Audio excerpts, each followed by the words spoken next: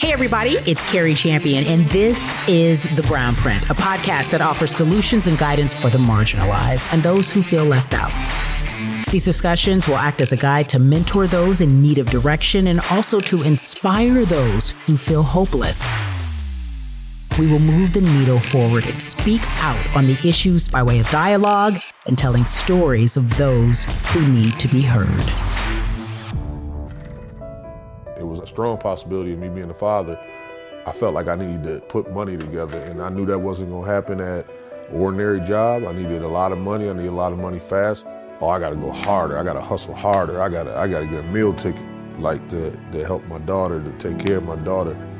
Took unnecessary risks with my life, and that's what led to me being incarcerated. Caron Butler's story is one of pure inspiration. And like so many young Black kids, he grew up in a rough neighborhood. He became a father at the age of 13. He was in juvenile hall and arrested 15 times before the age of 15. But he was able to turn it around. And while so many people become a part of a system, Caron Butler made a concerted effort to change the way he looked at the system and looked at hustling. He needed a new life. He is a two-time NBA All-Star. He is known for being one of the most generous guys in the league. And today on our Brown Print, we'll hear about some of his personal principles of success, determination, dedication, and discipline. All of that helped take Caron Butler directly to the top. I hope you enjoy this edition of The Brown Print. Hey, everybody. I'm so excited to introduce you all to Caron Butler. He is on the Brown Print podcast. Interest of full disclosure, he is a really good friend of mine. I value his opinion. One of a handful of people that I respect because they are true to their word. So, Caron, thank you so much for being on the Brown Print. And your story has been well documented. You've wrote a book. You are very public with your platform about what you try to do and what you want to do because of the life that you have lived. So let's start from the beginning. Talk to me about the family dynamic in which you were born into, and how would it be described? First and foremost, it's a pleasure and honor to be on with you. It's been some time since I've seen you in person, and to get this visual feeling, it's amazing. And to share my story with you, I come from Racine, Wisconsin. My family migrated from the South, Columbus, Mississippi. And when we came up to Wisconsin back in the 70s and 60s, my family, prior to me being born, predominantly white environment, came up for industry, came up for work. And what I was exposed to at a young age was just all the things that you would never want a kid to be exposed to. So I'm being introduced to trauma at an early age without even knowing. So when you talk about what trauma I was introduced to, drug sales, when you talk about, police, violence, on a consistent basis, when you talk about people that don't look like you patrolling the neighborhoods and, targeting people that look like you, that was always something I just, grown accustomed to and just start seeing as a normal thing. And I think that's terrible to, think about it and see it that way, but we still see those things right now in society, and it's something I've been trying to change for quite some time. But, it was just one of those things, and systemic things that I always wanted to try to change and eventually, be someone that can move the needle on. But what I was inspired by and what I was empowered by was the women in my life. My mother, my grandmother, my aunts. They did a remarkable job at showing me, their truth, good and bad. And that's what really shaped me to who I am and what I am today. When you talk about the women in your life and how they helped you and the good and the bad, I think that ultimately lays the foundation for what type of person you'll be. But for the folks who don't know, Caron, you early on had to deal with, and we talked about that, you were in jail, you had a child at a very young age. Why weren't you written off at that moment? Because, that could be very, in terms of stats, statistically speaking, people can say that's a wrap. I mean, I was written off. I was counted out. I was doubted. I was, as they say, a broken crayon, a crayon in a box. But, like the quote says, broken crayon steals color. And I was a guy that my family never gave up on me. So that was the beautiful thing about that. Having a child at a young age. How old were you? I was 14. 13 and a half, about to turn 14. So my biggest thing was always trying to be and fulfill the void that I never had as a father. My grandmother taught me how to be a father. As crazy as that sounds, my grandmother and my mother, because they filled in that void of, the father that I didn't have. And the women in my life, they taught me how to be a man. So, whenever I hear that phrase that a woman can't raise a man, I get really upset about that because I'm him. You know what I mean? Like I'm a true definition of that. So I get really upset when I hear that phrase. And I know that this story has been talked about before, and I know you well. You're like, I like to talk about what's next. You don't really, I get it. But I have to know, I want you to know, you say it as if it's no big deal. Having a child at 13 years old, could you even imagine? You have kids. Could you even imagine that happening outside of you having a heart attack? But could you even imagine that happening to your children? And how did you determine at that moment, yes, I have to be a good father, but how do I make a living for my family? Because you have a family. Well, I was thinking immediately of all the things that I was taught at a young age on how to hustle. My uncles was hustling. All of them was involved in the system one way or another. And I knew that at some point, it's crazy to think that as a teenager that I will be part of the system. I will be part of it somehow, some way. And I was just thinking of ways to provide for, my daughter at some point. So I started hustling. I started selling drugs.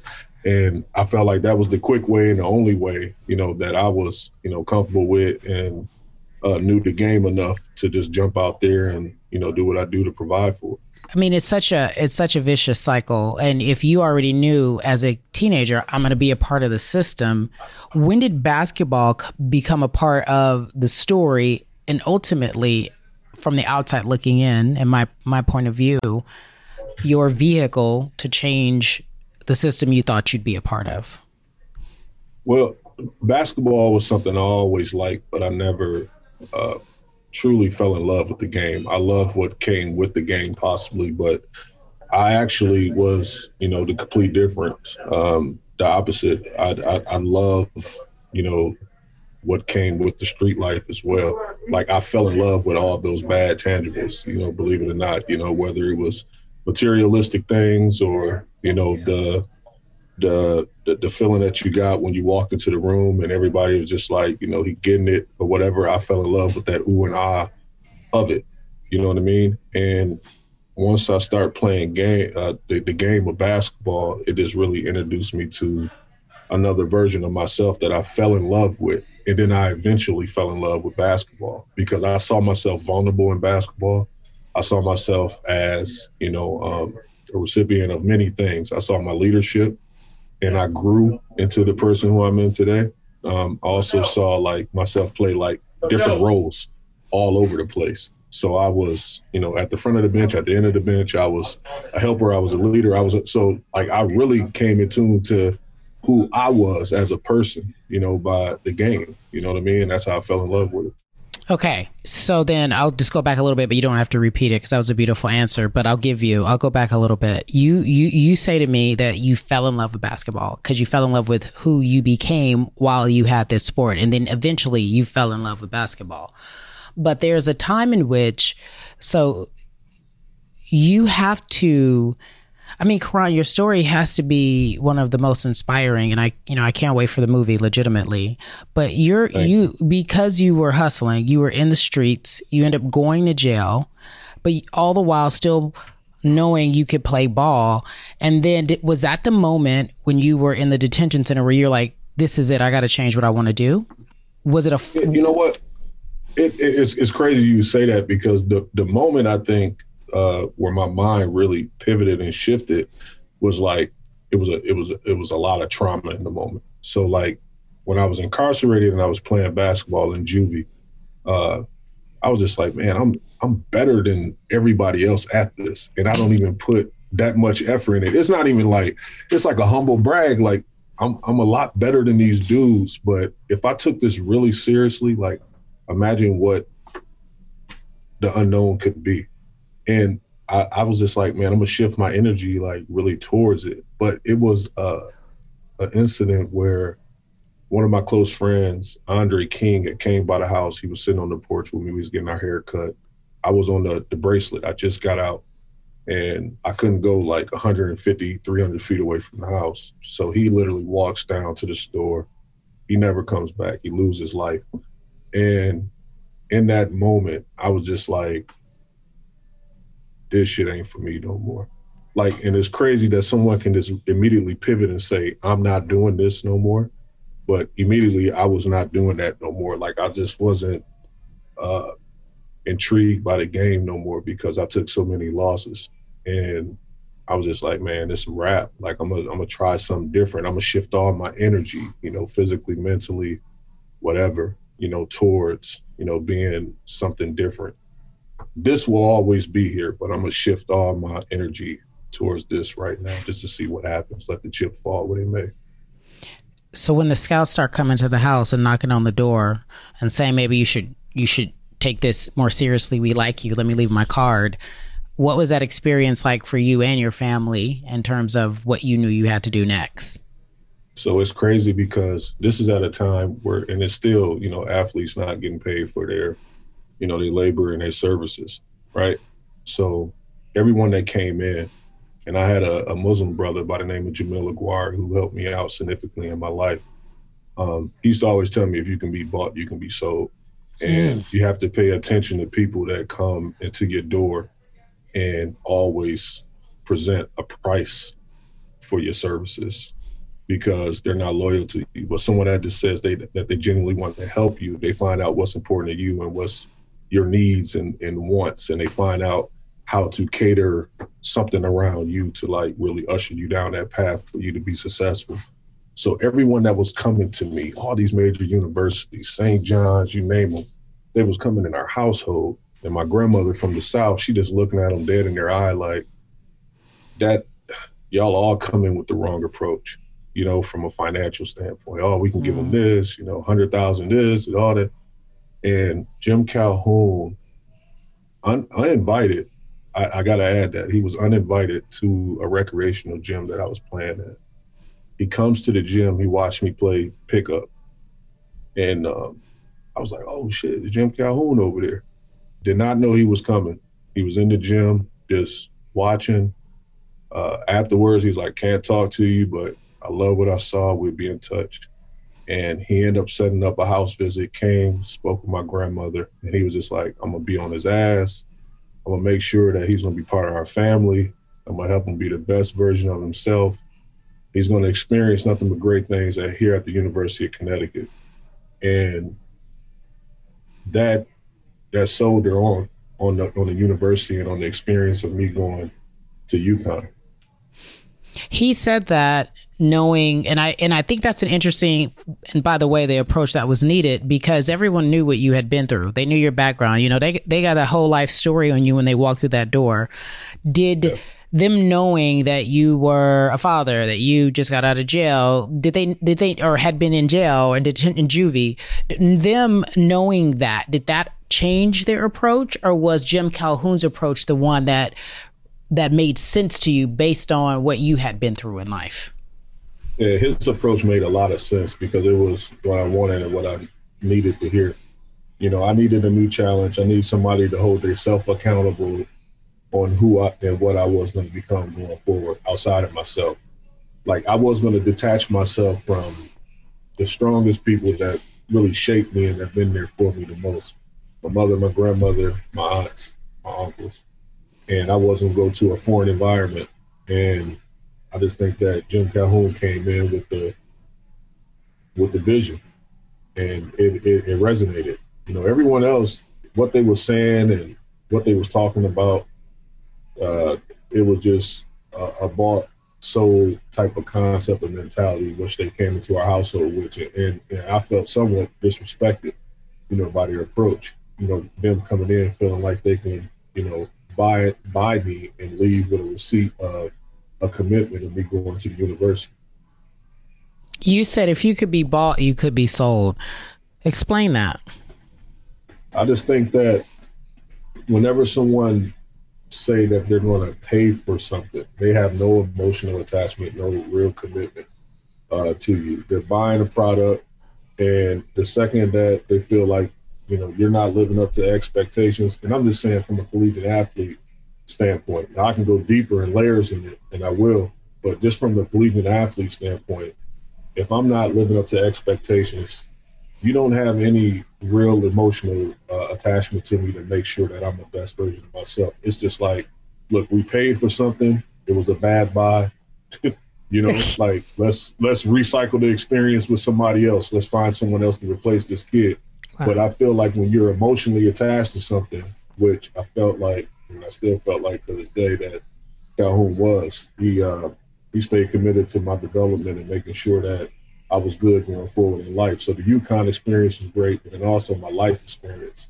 But when you think about just the history of Black people in America, and you think about bought and sold, and when, Brother Jamil Aguari dropped that on me, I always had that vision in my head in that moment when he sat down in his Acura on Lake Avenue just talking about that. And he was like, bro, you got to be aware of that conversation whenever somebody come to you like that. So that's why my synapses and my antennas are always up when people bringing it to me like that. Oof, that was powerful. If you think about your life, right? So you go to UConn, you are successful. I mean, at the time, that is a premier school in terms of basketball. You guys are a powerhouse, known, right? The legacy is there. You then know that you're going to the league and life is about to change overnight and you're about to become an instant millionaire. How does that philosophy help you or harm you as you get ready to change your life and, quite honestly, your family and friends' lives? Well, I think that concept of knowing that early, the bought and sold mentality, understanding that I was about to get drafted, like I didn't have an independent decision to choose where I would like to go. Like, say a kid that goes to, a Ivy League school that really good at whatever job or career that they decided that they wanted to go to school for. And then all of a sudden they go out and they're able to go, oh, you know what, IBM pays this, whatever. And I was just like, damn, I'm back in this situation where I'm being drafted and I'm a commodity, and let's see who buys me or let's see who wants me. So my mindset has always been like, get the most out the game and put yourself in position to, kind of do exactly what you want to do in life. And that was like my observation of it. There's a lot of talk about basketball and what it does for the Black man and how it has changed the lives and can help, again, change your kids' lives. There are a lot of pros to it. I mean, like, do not get me wrong. Have you, now, especially now as a coach, have you been able to reconcile the opportunity that an NCAA system gives you without paying you and using your likeness, and making money, off the backs of a bank, off these poor young kids, literally poor. And then you go to the league and you obviously get compensated, right? Maybe so that's what it's about, but everybody doesn't have that opportunity. How do you look at that system now? Because I don't feel that it's fair. And when I look at my guys who played, I want to know what they think about that system that ultimately led them to the league where they could flourish and could get paid. I still feel like it's broken. It's fractured, however you want to, look at it. Just like the Constitution, when you look at our democracy, you look at that system, it's dated. Okay. It really is. And I think that we have to find a way to continue to stay on the right side of justice in all platforms to like try to move the needle on it. So, me, like I look at some of these kids now and I know some things being put out there where it can possibly change in the very near future. But what about the compensation of the athletes and the sweat equity that has put in, for years to a nonprofit, to a 501c3 that been extremely profitable in the NCAA? Like that's mind blowing to me that this hustle has been able to go on for so long and not be, really talked about. It's like any other hustle, like what you just said. I think that your perspective, like you had and I say this, at 13 years old, you were a grown man, whether you wanted to be or not. And the perspective of you saying it's a broken system, much like our Constitution, is very fair in the terms of if you want to say, well, there are a lot of things that are broken and people are still making money off a broken system in so many other areas. All these things that we have to work on to try to change the system.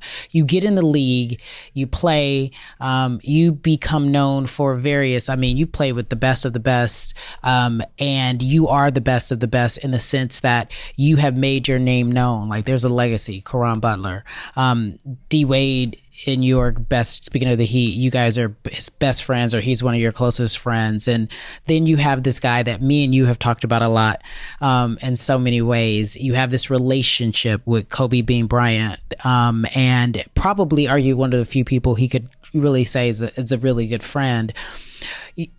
Talk to me about playing in that time. Shaq, Kobe, D Wade, like it was a different league than as we see it's transitioning now. What did you notice about your time there? It's hard to have perspective while you're in it, but did you have a perspective of what was happening? I didn't. I'm young, I'm wet behind the ears. I just, want to play hard and, like you say, leave a legacy. You're out there on a platform where a high percentage of these guys you grow up watching and had posters on your wall, or, bet on the game that they'll hit a shot, whatever the case may be, and then all of a sudden you're on the floor on the platform with them. And, never did I think in a million years that, me and D Wade playing AAU basketball, that it would, transform to him being the best Miami Heat player ever to put on a uniform and one of the top 3 two guards ever.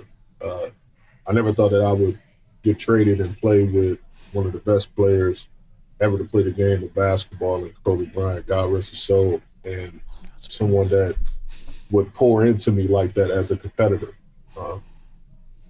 about this constantly being a better version of you, and what is your why? Why are you doing this? Like, I never really thought about that. You play the game of basketball to be competitive because I just love being in the moment. But he's just like, it has to be more. Like, what's your why? And then I started like really tapping into that. And because I tapped into it, it really helped me become a better player, a better locker room guy, a better mentor, a better everything. Because I started looking at the bigger picture and everything. You're saying that so in a roundabout way, Kobe especially, was he a mentor to you? Yeah, he was everything. He was a confidant. He was a mentor, a big brother, a friend. Someone that I can just bounce ideas off of that would probably sound crazy as all hell to anybody else, but it like he would just like find a way to make it make sense. Even in my book writing process, he was the biggest person that, pushed me out there to, tell more stories about my experiences. Like even the children's books and stuff that I'm working on now, he was the one that was just like, man, you got to tell those stories. These are real stories that happen to real people. And, I think a lot of times people feel like successful people are the exception. Like they're successful because they couldn't have experienced something like this and still made it. And he was just like, with the platform that you're exposed to and have, and I'll help you. Like, you got to get these stories out. You got to get that messaging out. So he was like the first person that really, pushed me to tell my truth. and tell it more. I was really hesitant about telling my story. When I first got traded to the Lakers, I went on Jay Leno, and it's a light show. Jay Leno, he's ha ha he all that shit, and I started crying because I've never talked about the trauma that I experienced at a young age. And he told me to go, you should go out and tell your story. And I did it. And it was just, it was therapeutic for me because I got that knot out my chest that I much needed to get out, but it was just a game changer for me. I am consistently in awe. Now, there's a difference between being able to have a rare talent in the world, and some athletes have that, singers have that, entertainers have that. It's just a rare talent that only you can do and nobody can replace it, and it makes people feel alive and come alive. But the real talent that we often overlook is the ability to take a kid who was a part of a system that said he would not succeed. And not only do you succeed, not just because you are talented in a sport, but because you had changed your entire mindset. We see kids today that are in the league that have yet to still change their mindset. And you know how that story ends. And it doesn't always end well. How would you describe, as a Black kid, from this small town to this entrepreneur who is living and giving back, how are you able to, at each different chapter, level up or maintain or understand your why? I think it's different when you're exposed to different.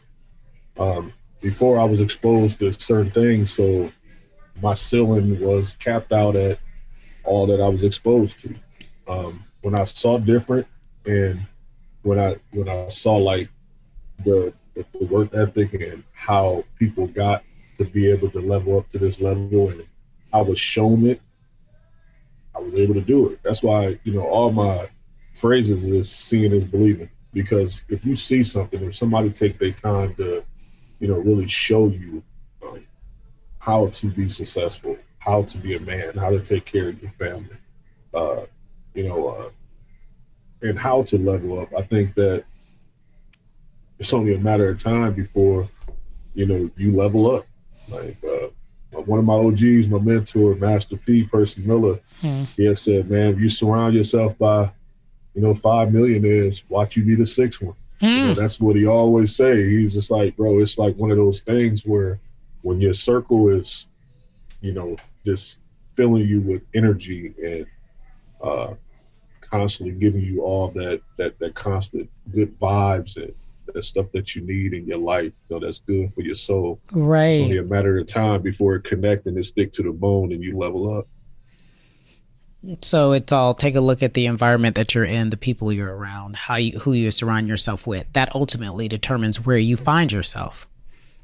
It's huge. And that's why I always try to make it, my business to one, return home and have a huge presence, but also in the communities that I serve and that I'm in, where, you just go out there and you make people see and be able to touch you and identify, your story with their story and let them know that, this dream is possible.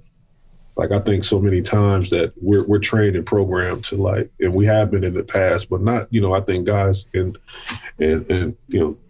people from all walks of life coming out a little more and telling their stories and trying to reach out more. But we was trained before to, become successful and kind of get out the way, and disappear and live in this environment, but you can't go back to this environment. But I think more people are starting to find ways to be a bridge to come to this. We should all be exposed to this. We should all be exposed to that. There's no limitations to what, you should be exposed to. I love that. Did you, now as I'm looking at the you say you go back home, and I'm looking at Instagram images of streets named after you. I mean, that had to be humbling. You got a street. You know what I mean? You know what I mean? Talk to me. Somebody lives on Caron Butler Way, or Caron Butler Drive, or Caron Butler Street. Where you live? I live That's off crazy. of, right? Like I live off of Caron Butler Road. You're like, what? Yes. You know, Queen, the craziest thing, and the reason why that's so like, it's mind blowing because everything that we're talking about, everything that ever happened, you know, from a trauma standpoint, you know, all the unknowns that did happen that's not even documented happened on that block. Wow. And for that block to be renamed, for people that don't look like you and I to say that you deserve this honor. And we've seen what you've given back to this community and continue to give back to this community, that it's only right that rename this boulevard after you. And that meant a lot. That meant a lot to the community too. Say that again. So things that happened on that boulevard, things that you would be not necessarily telling everybody about, but it's a life lesson, is a lot had happened in terms of, and now it's named after you. It's great. It's, you know, I shot dice on that block. I skateboarded on that block. I fixed flat tires on that block. I've been shot at on that block. I've caught buses on that block. I was arrested on that block. I brought D-Wade, Kobe back on that block. We built gardens on that block. We put new community centers on that block. Free lunch, Coke giveaways. We've done everything. So like when people say full circle, man, it's just like so much hit you. You know what I mean? Like when you go back there, it's strong. It's strong. That makes me cry. I dropped 2 thug tears. Wow, man. Wow. That's special. I'm so proud of you. Okay, so now I'm not gonna get too emo. So now you a coach. You didn't call me and tell me. That's fine. You didn't run the decision past me. You're supposed to talk to your closest confidants about this gig. I had to find out on the Twitter. That's cool. I mean, whatever. Stop it. We was in COVID. You could have still sent a text like, "Yo, some news about to drop. I'm about to be famous-er, more famous-er." That's not a word. So you were working in TV for a while and still are in many ways, had your own podcast, and you were doing a lot of the things that I think were needed in terms of using your voice. This opportunity presents itself to very few players. A lot of players want to end up coaching, and they don't. And you kind of did the Tony Romo thing. You went to the head of the class, so you get this spot in Miami. You know, they didn't say go coach in Sacramento. They like come to Miami. You know, no disrespect. You pointed that out. no disrespect to the Kings, but when you get this opportunity, how did it come about, and what did you feel this next chapter was for you to do in terms of, I have to take this job so I can do what? Well, you know, hopefully and eventually, you know, be a head coach someday. I think mentorship is extremely important. And I said always that if the opportunity presented itself, whether it was here or San Antonio, that would just be something I have to seriously consider. And, you know, me and Coach Spo have been great friends, you know, for a long time. You know, I watched his grind. I watched him rise to the top, you know, to become a Hall of Fame coach. And, you know, for him to reach out, we always stayed in constant contact. And he reached out, I think it was early November, and presented me with something that I just couldn't refuse. And I was just like, bro, we coming to Miami. And, you know, I love what the Heat organization have always been about and is about. When you talk about culture, when you talk about, you know, taking care of their own, and just making sure that I have the proper tools to, you know, succeed in this business on what I'm trying to do next. I thought it was a great landing spot for me. That's great. Congratulations. So how's it going so far? Because it's all fairly new. It you know what, it's going great. It started off, you know, shaky because of, you know, all the COVID, you know, protocols and things like that. And we had, you know, a rough start where we missed 6-7 players, you know, our key core guys. And, you know, a lot of teams was fortunate where, you know, when they had 4 or 5 guys contact tracing, they didn't have to go out and perform, but we still went out there and did that. Now it's helping us now because those guys that, you know, was out, it helped the growth of our young players. You talk about Gabe Vincent and KZ Akpala and so many others. But, we're back at 500 and we're ready to get the second half of the season started. So, fingers crossed that everybody, have been responsible, stay safe, and we can, build some momentum. It's interesting because it wasn't that long ago you played the game. You look at what these players, and I know you might have to give me a politically correct answer, but you look at what these players have to go through being in the bubble. There's so much about it that just seems on the outside looking in, from my perspective, unfair. Could you have been able to play under these circumstances? I could have played under any circumstances. When you talk about being a provider, patriarch of the family. But, I would tell people when people say, well, they get paid millions of dollars to do this. No, it's not just that simple. When we're talking about all these days and months that we celebrate, mental health awareness is huge. When you talk about COVID protocols and predominantly Black League and what has happened, over the last 2 years where, mental health should be top priority. When you think about the players being, warranted to support, like still perform at a high level and do some of the things that, like where they have to take their emotions out of it and just play the game at a high level, entertain. It can be tough, man. It really can. And I see it in real time, but, we try to, be allies and support system for our players the best of our ability. In short, I have said anytime I get an opportunity to interview these players, so when I do the show on the arena on TNT, we had a whole show on mental health awareness, because what is happening is being largely dismissed because of the fact that these players make so much money. But imagine your first few months in your home being told we couldn't go outside last year around this time. That was difficult to adjust to. So the same is true now for these players who are being put in these and people are like, oh, woe is me.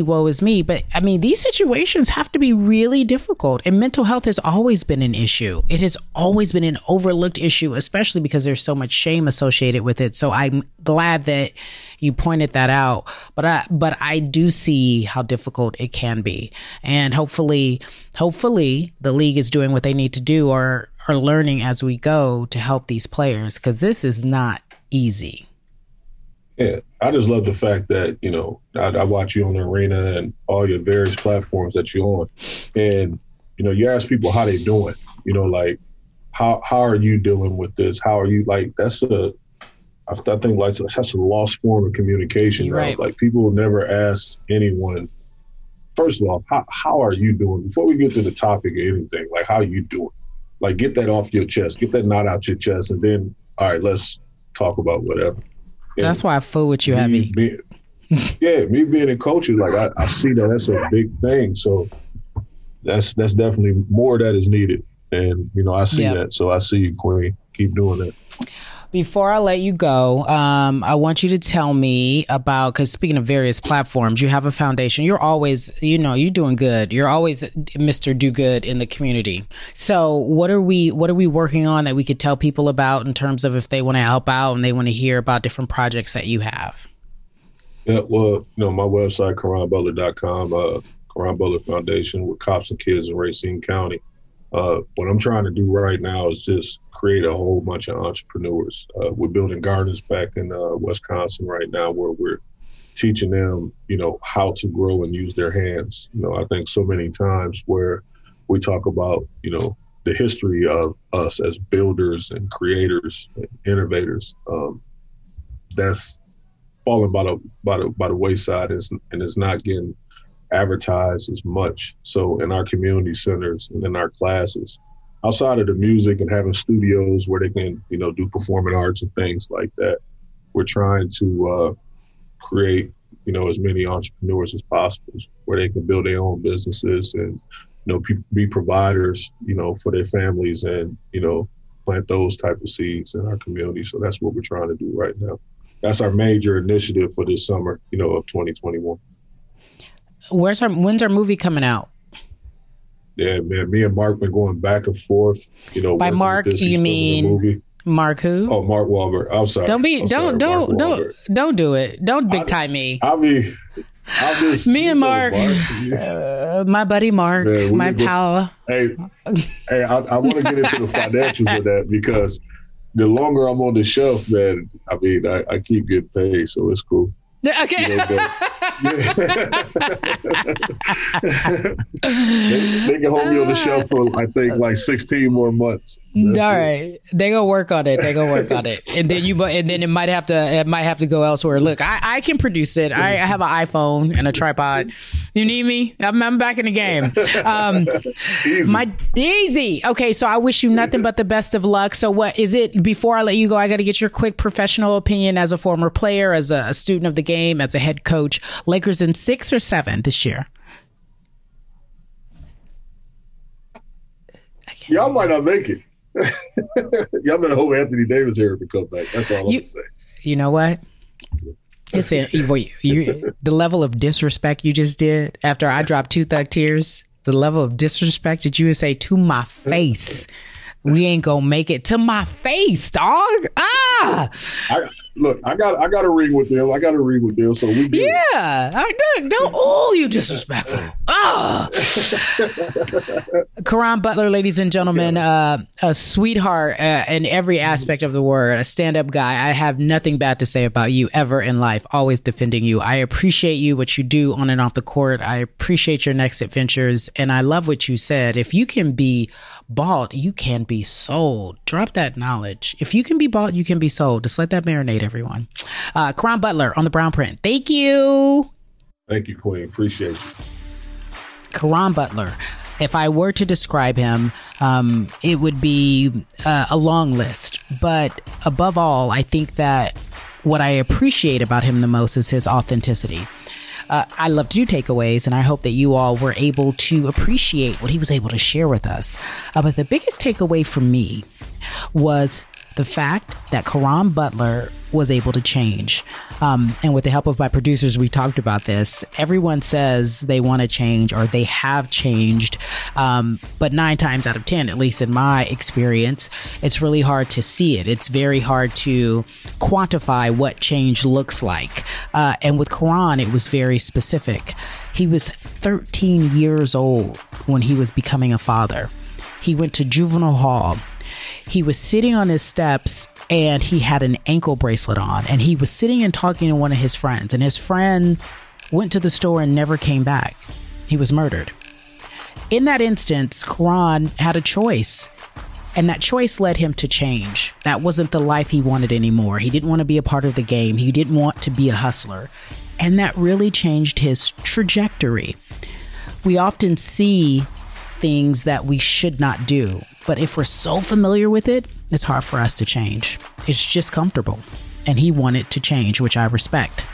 He also said, and this is my wow moment in this podcast, if you can be bought, you can be sold. What does that look like? For Caron, he wanted to make sure that he went to a place to play ball in college where the entity cared about him. And in his case, it was UConn, Jim Calhoun. There were so many other offers from different schools, but he knew they didn't care. They were giving him money because he was a poor kid in this environment, and they just wanted to use him to play. And if they weren't invested in him, they really didn't care about his education, his well-being, what would happen to him after he got done playing for that particular school. And he said that was the best advice he was ever given. If you can be bought, you can be sold. And he didn't feel that when he went to UConn. That to me hit so hard, because in life, oftentimes we have to make choices. Is it for the money or is it for my well-being?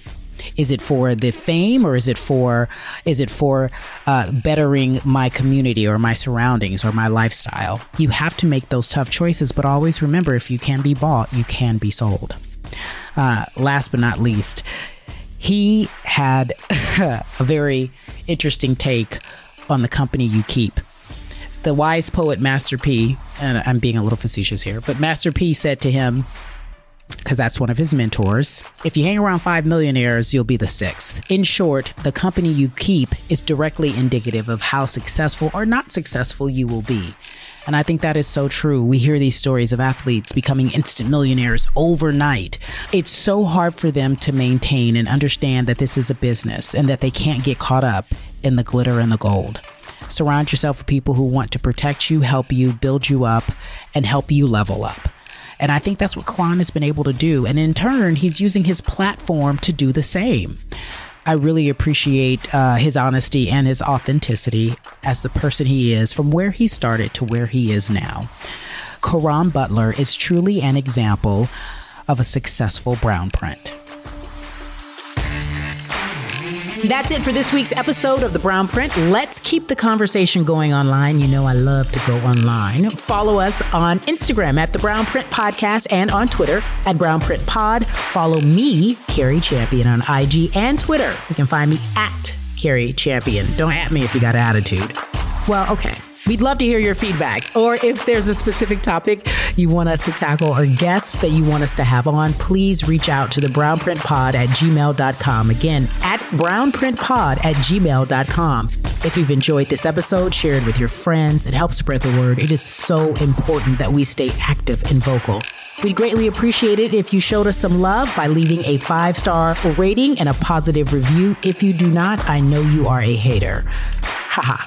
Kidding. Kind of. Not really. Meanwhile, again, 5-star rating and positive review. We need it. It really helps the podcast grow. The Brown Print is a Gallery Media Group original production.